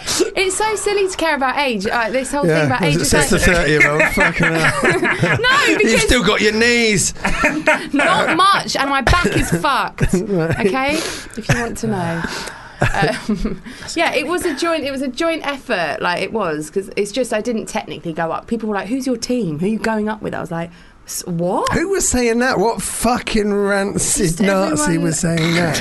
Who's your fucking team? They were like, "Who are you going up with?" Because there was loads of "You're very brave," and I was like, "Okay." Lots of people going, "It's very lonely." I'm like, why are you telling me this? Like, I'm doing it. What? I mean, that was definitely like some people who just weren't doing it, and I know they wanted to do it, and they were like, it's very tough. I sort of have to go up there with like knowing, like I have to be in a flat where I've got my own room and I know the people. Yeah. Everyone else I have to know and approve and think like, yep, they are. 100%. Yeah. I can't deal with sociopaths. And, No. I mad nearly had a people for a meltdown. The apartment we had was so nice, but it had slippy floors, like laminated floors, and I nearly packed up and went home because I was scared I was going to fall and break my neck on the first day we moved in. That's how sensitive I am. I was just like, I think I'm going to have to go. And then someone, I think it was my sister, was like, why don't you buy grippy socks? And I was like, okay. So I actually did a poster. You don't want to have to buy special socks I just so did. you can walk in your own flat. My love, I wore grippy socks for the month of August. I have to put socks on in my flat because the floors, fucking hell, covered in all sorts of stuff. Oh, wow. Yeah. Cats? No. Oh, dear, Nick. No pets. Oh, no. Mind you, a pet wouldn't be that much of a mess because it would at least lick it up. Are we talking like spilling cereal and stuff? Is that, you just drop stuff and leave it? Sure, cereal. We're talking about cereal. So How do you get? Never mind like, socks. I need to wear wellies. Oh my god, I'm scared. Oh. So scared. So carry on. Nat, you were talking. You were about to say. How do you get into an improv? How does it start? Do you think of the person and you go, Yeah. I'm going to try and do that person? Yeah, I think of if someone entertains me or I just find them stupid or annoying or funny or whatever, but it's usually on the sort of Stupid and annoying. stupid annoying side. Then I just start. I mean, my YouTube videos used to be like 15 minutes long because I just improvise whatever comes into my mind that I think, I don't know, just works for that character. So Katie Price is just always on some weird rant because that's how she talks. She's always like that. So anyway, what I was going to say, and she doesn't know what she's going to even say. So then I'm just going to go on to the next thing and all that and all the rest. Anyway, whatever. And I just literally, until I feel as well that it sounds like them. Yeah. Then I'll like chop either side. When it's live, you can't do that. But just kind of mess around with what they could say and be silly. Just be really silly. So what was the format of your show last year, and how is the show this year different? Last year I was too afraid to do the sort of segue bits in the middle as myself. Well, I didn't know I was too afraid then. I had decided it would be good to use my character Mande. I had this northern character who does really bad makeup tutorials. That was one of my first YouTube characters. And as stand-up, this is the thing, when I think you probably saw me, I went up as this character, like, hi, my name's Mande, and I just love celebrities. My favourite, older celebrity woman would be Cher, and I just have her introducing them. And so I then took that to the Fringe as Mandy, and then I did have people along the way just kind of going, who's Mandy? And like, is she a celebrity? Or people just thinking that was me, and that was very confusing when I actually had a name that was Naomi MacDonald, Stardom, and then I'm coming out as Mandy doing Cher. So it was a bit odd, but I don't want to say, I'd never do that. I think it was good, it was different. But when I came back, a few people said, have you ever done it as yourself? And I was like, I feel like that's scary, that's like proper stand-up as me. But then I realised it was exactly what I would have said, just with a northern accent. Right, yeah. And then there was some bits which were like more silly and kind of to her, it was more about her character. But when I actually came back, I did the show for a bit in King's Cross at 2 North Down, and I just went, all right, I'll just try it as me. And then, so I've dropped that Mandy character, and now it's very much me coming out. You kind of take the pressure off yourself as well, because you're the act, but you're not the turn. You're not doing the bits. You can come out and go, so this, I'm going to do something funny in a minute. Yeah. But I don't even, you can sort of take the pressure off yourself right? I don't have to be funny. Yeah, but do we I'm ever going think to that? do something funny in a minute. I think that'd be funny in itself, wouldn't it? To just come out and be completely dead and then come to life and do a thing and then go... Listen, guys, time. I don't have to be funny.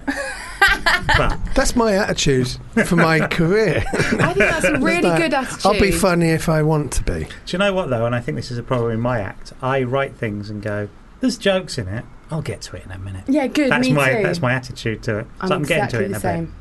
You're going to have a bit of a thing where there's not much funny stuff in it. But that's good. And I'll get to a joke in a bit. Yeah. You won't find it funny unless you really understand what my dad is like.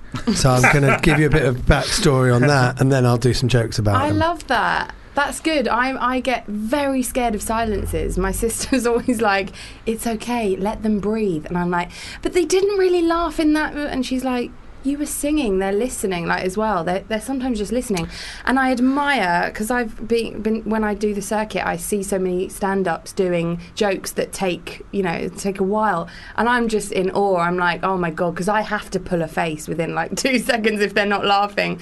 I do kind of, maybe as a character comedian, I'm a bit like, laugh now. I like that. I like doing jokes as a comedian that that the audience, that there isn't an immediate laugh. And they'll kind of like listen for like an hour, and then I like the idea that like 3 days later they might. There's the laugh. We just don't There's hear the it. laugh. That's why I'm selfless. In their own time. I don't do it for my own immediate gratification. We'll never see it. I'll never hear the laughs of my audience, but I know that they're there. Yeah. I know they're out there somewhere because doing the washing up. 3 days later, they have a little chuckle. That's how I like to think about it. Are there any new? We should play a song. Are there any new impressions that you put in this year that weren't in the last one? Yeah, definitely. Well, I've added new ones. I've chucked some out, and I've developed some. So, like Melania Trump used to come out and just be her, which was just this desperate housewife that needs to escape, and now she's becoming a singer. She's joining the Spice Girls because Victoria Beckham's pissed off. So now she's got a whole song that she sings to Trump, and then it turns into a love song to Barack Obama.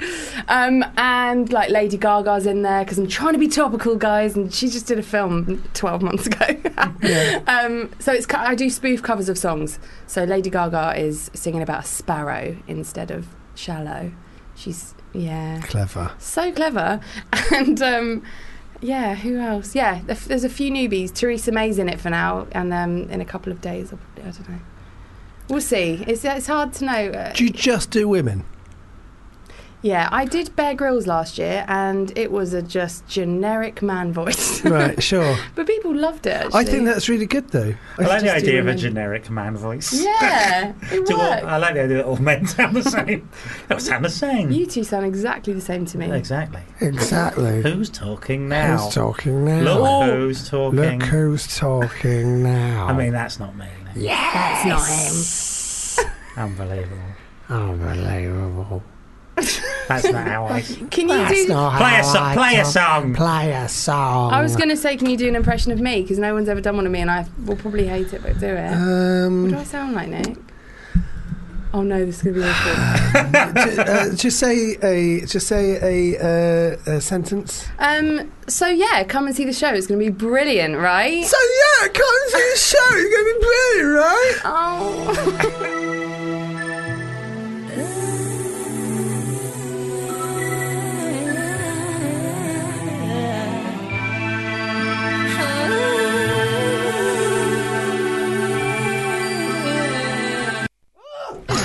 Nick Helm and Nathaniel Metcalf's fan club on Fubar Radio. It just ended. I told you before, right? I like the songs that fade out, right? Not the ones with abrupt finishes. That wasn't it. That was how it ended. That's how it ended. Fucking, really? It probably goes into another track on the album. It's my fault. I didn't realise that I knew that song, yeah, and mate. I do love that. You love it. My all-time favourite song is "All I Want for Christmas Is You." Oh, yeah? And people say, "What's your favourite Christmas song?" And I say, "No." Your favourite song? "All I Want for Christmas Is You." They did that so much last year, though. They killed it. They used it in adverts. Like, stop ruining it. I love that fucking song. I don't remember it coming out. I always thought it was the song. You were just a twinkle in your eye. I always thought it was the song from Home Alone 2, Lost in New York, and then I realised it wasn't. That was another song. No One Wants to Be Alone at Christmas. Because apparently it was number 2 the year that E17 were... really? Yeah. So then it would have been 1992. Stay Another Day. Yeah, sounds about right. But she's just... Can you look it up? Beautiful nostalgia. I just love it. That song's just... It's amazing. All I Want for Christmas Is You is not my favourite song of all time. It's one of my favourite Christmas songs, and depending on what state of mind I'm at, it's a hard question, isn't it? It can make me cry. I mean, it can make me cry while I'm shopping. It's like the fucking best Christmas album ever was the Candy Cane Lane one. Candy Cane Lane. Ding, ding, ding, ding, ding, ding, ding, ding, ding, ding, ding, ding, ding, ding. I mean, God, oh, it was Don't know so it, good. Nick. Don't Listen know to it. it over and over again. Who sung Candy Cane Lane? It was so incredible. Like, the album was absolutely fucking. Oh my God! I listened to it over Do and you know over and over. You never heard Candy Cane Lane? No. Get Candy Cane Lane. Candy Cane Lane. Oh No my one God. knows what Candy you're talking Cane- about, Nick. You've made it up. This thing, You've made it the up. thing doesn't fucking stretch this far. I'm trying to find Candy Cane Lane. Talk about yourself. So, Candy Well, I should be Cane- talking to you, shouldn't I? yeah, Candy come Cane on. Lane. Where's So- the bloody question? I mean, I've he's got shouting Candy Candy. Cane Lane. You don't. Just- You have to I've got to shout. look up Candy Cane Lane. Is that the song or Yeah, the song, band? the band. or- I can't remember who sang it. It was a woman who looked like. Yes, Sia. Her name's Sia, right? Sia? Sia. The- Not Sia now, the woman with the wig in her face. Yeah. What? Oh, I the thought- one with the wig on her face? Yeah, Yeah. maybe. Candy Cane. Why You've isn't n- that good? You I'm put on it in the Google Drive, Oh not God! in the. Why is it impossible search to do? bar. Candy Cane Lane.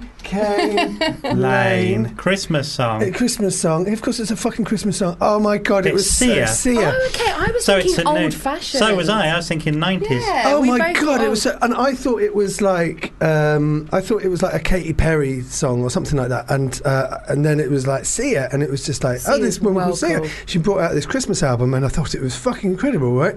And I did not and know I had she never one. heard of her, and so I thought she was like this new person that had Yeah. come along, and she's been around for fucking ages. She's She in was, her, she's in her 40s, and it's 07.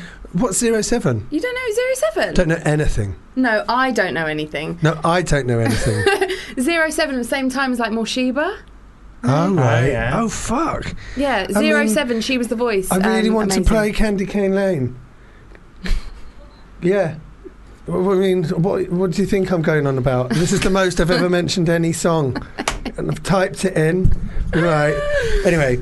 I found it really stressful to say what my favourite song was. Oh God. It's not my favourite song of all time. No, but it's when very easy people to say ask what your me- favourite Christmas song is, though. Do you feel Yeah, like? it Do you is feel like noisy. it's a thing where people are judging whatever the answer is? Yeah, my sister had my sister Jess. I've got to give her a shout out. She keeps me sane.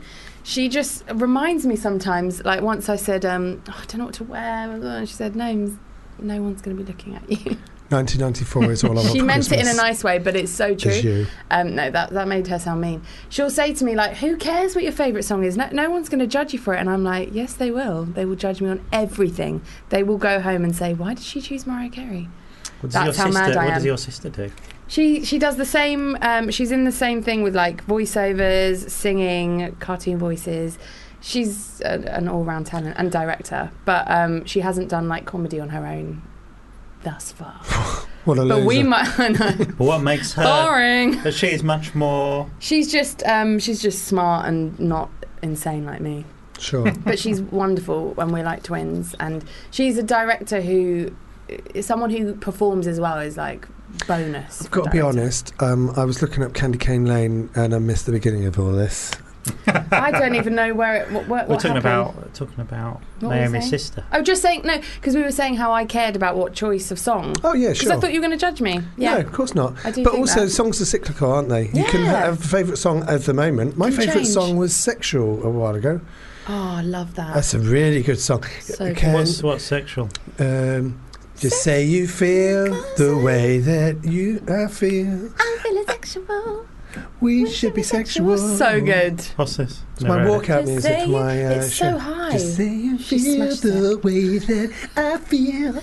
I'm feeling sexual. Who's this? We should be sexual. No idea. I don't know because there's loads of different versions of it. Never There's heard like it. acoustic versions. Have and I? like- Never heard it. They played think it so. so much at one point. It's brilliant. Have you heard this song? Anyone heard this song? Sexual. You've heard of Is it Sexual. just me and Nick? Have you made it I up? love it. It sounds awful. It's actually brilliant. It's just a me and really Nick good can't song. sing it so good. It's a really good song. Me and John Robbins bonded over it because I had it as my walkout music, and he was doing his That's such a show, good idea. his breakup show, and he was on directly after me, and he would hear it, and it's by Naked. Naked. It's let's get that for the play out music. If Yeah. you've got Candy Cane Lane. Should we play it? Just play out with lots of music now. Just have. Oh, I mean, I really. When was that released? From what? When? Oh, I don't know, Maybe like 2 years ago. Yeah, Oh, 2 years okay. ago. That makes sense. That's why I've really never good. heard it. And so on the last day of my show, John Robbins came out and he stripped off and I stripped off and we danced half naked together on stage. I love that fucking song. It really gets you, doesn't it? It gets you going. Good. Oh my God. Jesus Christ. It's probably not my favourite song of all time. No. Do you know what I mean? And like, I really love Alice Cooper, but I wouldn't be able. I'd be hard pressed to pick what my favourite. If something was going to go round and round and round when you die, I would go. Keep going round this and round is my favourite. Oh, if I was dead, loop, yeah. In your little grave. On my but on my at my funeral, I would play music that I hated. Okay. So that other people would not be able to listen to it without feeling really sad. So they would avoid it. Oh, good. Yeah, don't ruin songs at your funeral. That's really selfish, isn't it? When people play really lovely songs, you go. No, I still can't listen to Octopus's Garden.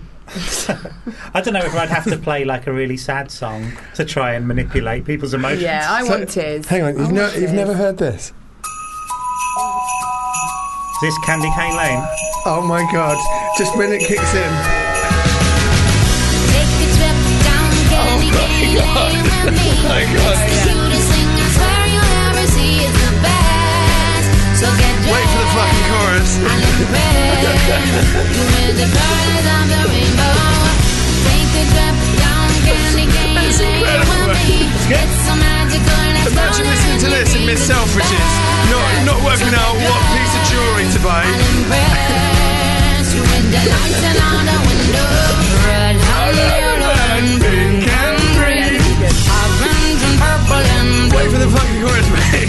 Christmas is waiting for you. Wait for the chorus. Christmas is waiting for you. Red, Come on! Get to the fucking chorus! orange and purple and blue. Get to the fucking chorus! Christmas is waiting for you. Get to the fucking chorus! Christmas is waiting for you. Candy cane lane, bring a friend this holiday. Bring a friend who loves to play. We'll eat all the candy canes. Fuck me! Oh my God! Fucking hell!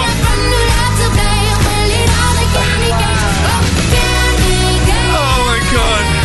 It's so good. It is good. Oh my I liked God. it. Do you know what? That's a lot better than I was imagining. I felt like the room went different colours then. You were so excited. I felt like we all...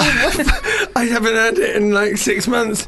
And I've got to admit, I listened to it so much at Christmas that it made me sick. But I haven't heard it. It's like having too much sugar. Yeah. I've had a rough year so far, and it's just... Maybe I should just listen to that. That's I like think so. just Maybe that's happiness. what you should be I've walking never seen on anyone to. look so happy. Ever. Yeah. Maybe that's my walkout music. Oh, Just yeah. Naomi, do you have walk on and walk off music? Yeah, but I'm not proud of it. I'm just lazy. I didn't... No, What's I your word, is like it? the walk-on Millionaire. Papa, I'm a millionaire. No, don't care. I don't know that song. Khalees, Andre 2000, co-wrote it with her. It is really good. The beginning's like... And then it like builds up. And then I come on as Fan Cotton and do some dancing. I don't know that. No?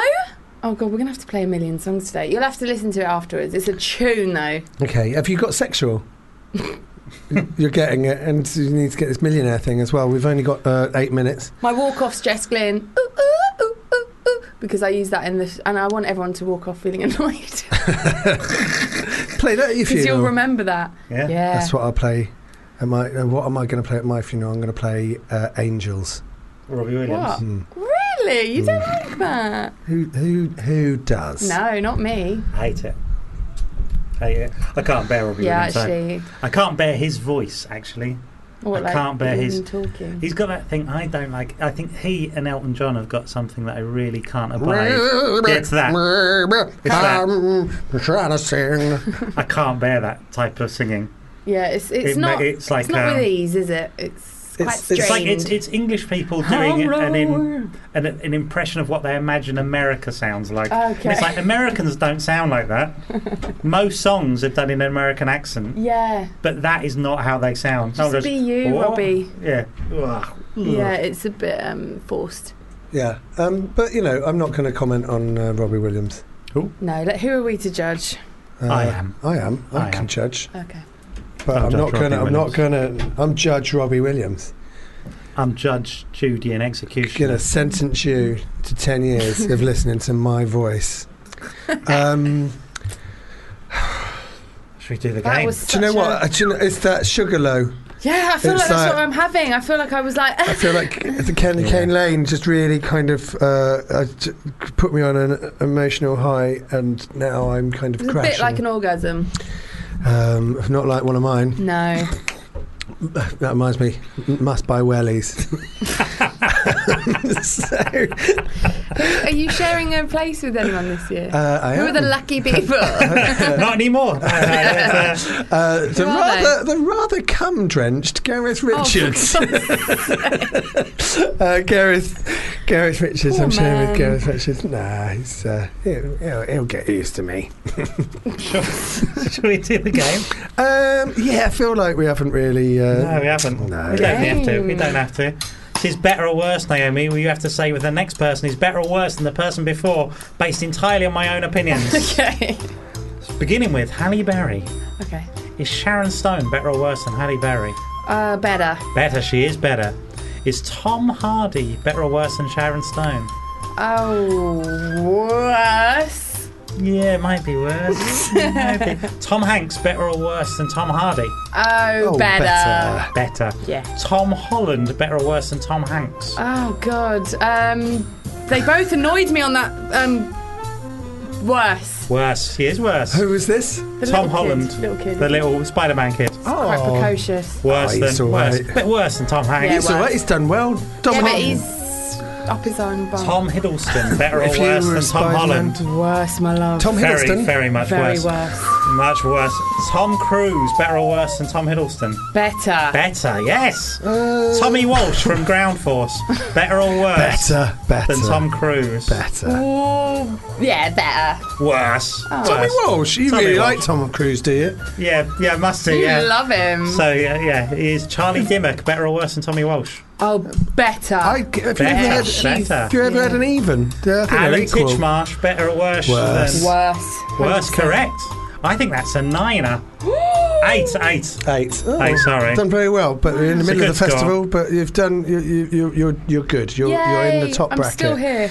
You're in the top bracket. We can't. It's a pre-record, so it's like you're equal to Nick de Semlien, but and you're better than Lloyd Griffith, The Last Skeptic, and Bronte Barbet. Yeah, good. Um, Let's keep it that way. What was it? There's that Alan Titchmarsh funeral care advert. And he Oh, yeah. goes, he's in his planting shed, and he's like going, one day I'll be pushing up the daisies rather than planting them. And you That's go, a good impression. Alan, why are you planting daisies? They're weeds. They naturally grow. You're a fucking top gardener. And he goes, one day I'll be pushing up the daisies rather than planting them. You've lost your mind, Alan! You get a free pen. Of course you fucking do. What's your favourite impression? Oh God, probably Fern Cotton. Go on. Well, I just find her really fun, and I just do her really over the top. But anyway, but that's the thing. Like she's Absolutely nailed it. Well, Yeah. Thanks, Nick. mate. Yeah, cheers. Thanks, dude. Cheers, Nick. Yeah. I was quite pleased That's with really myself. good, Nat. Well Yeah, thank you, done. no problem. You did an amazing impression there. Fern. Good breakdown. No, that's really good because she's like one of those ones where you just like go, I Yeah. don't think I know what Fern Cotton sounds like, and then you do it and you go, yeah, she sounds exactly like that. It's- I like the singing as well, though. The singing ones, but it's harder to do without backing track. But yeah, I like doing the sing songs as well. What's like your Adele. favourite voice? Oh yeah, I like because doing I Adele. remember you did Adele before. Yeah, she sings about custard creams and Cher, so I can do all the at the end. So when you're- all that. Do you believe Yeah. in life after love? Good. That's That's not good. bad. That's That good. was really good. But she's got one of them. It's Yeah. like she sounds like. A computer. She's got a voice Cher. that you think that Robbie Williams is actually trying to emulate Yes, Cher yes, rather yes, than yes, Frank Sinatra. Do you Yeah. know? Yeah. Right, okay. It's been really a pleasure to have you on. So Thank you for fun. coming on. We'd love you to come on again sometime in the future. Please. And Edinburgh is it is Edinburgh. So I'm glad that you're getting all of the reviews and. I mean, I'm people. just surprised. I never thought 5 stars all round. It's insane. It's incredible. It's insane. It's incredible. It's insane. Incredible. What's the name of your show again? Copycat. When's it on? 10 to 9 at Just the Tonic Caves, the fancy room. Brilliant. Thank you for coming in. Thank you so much. Thank you. And we'll listen to you guys next week. No, you guys will be listening to us next week. Yeah.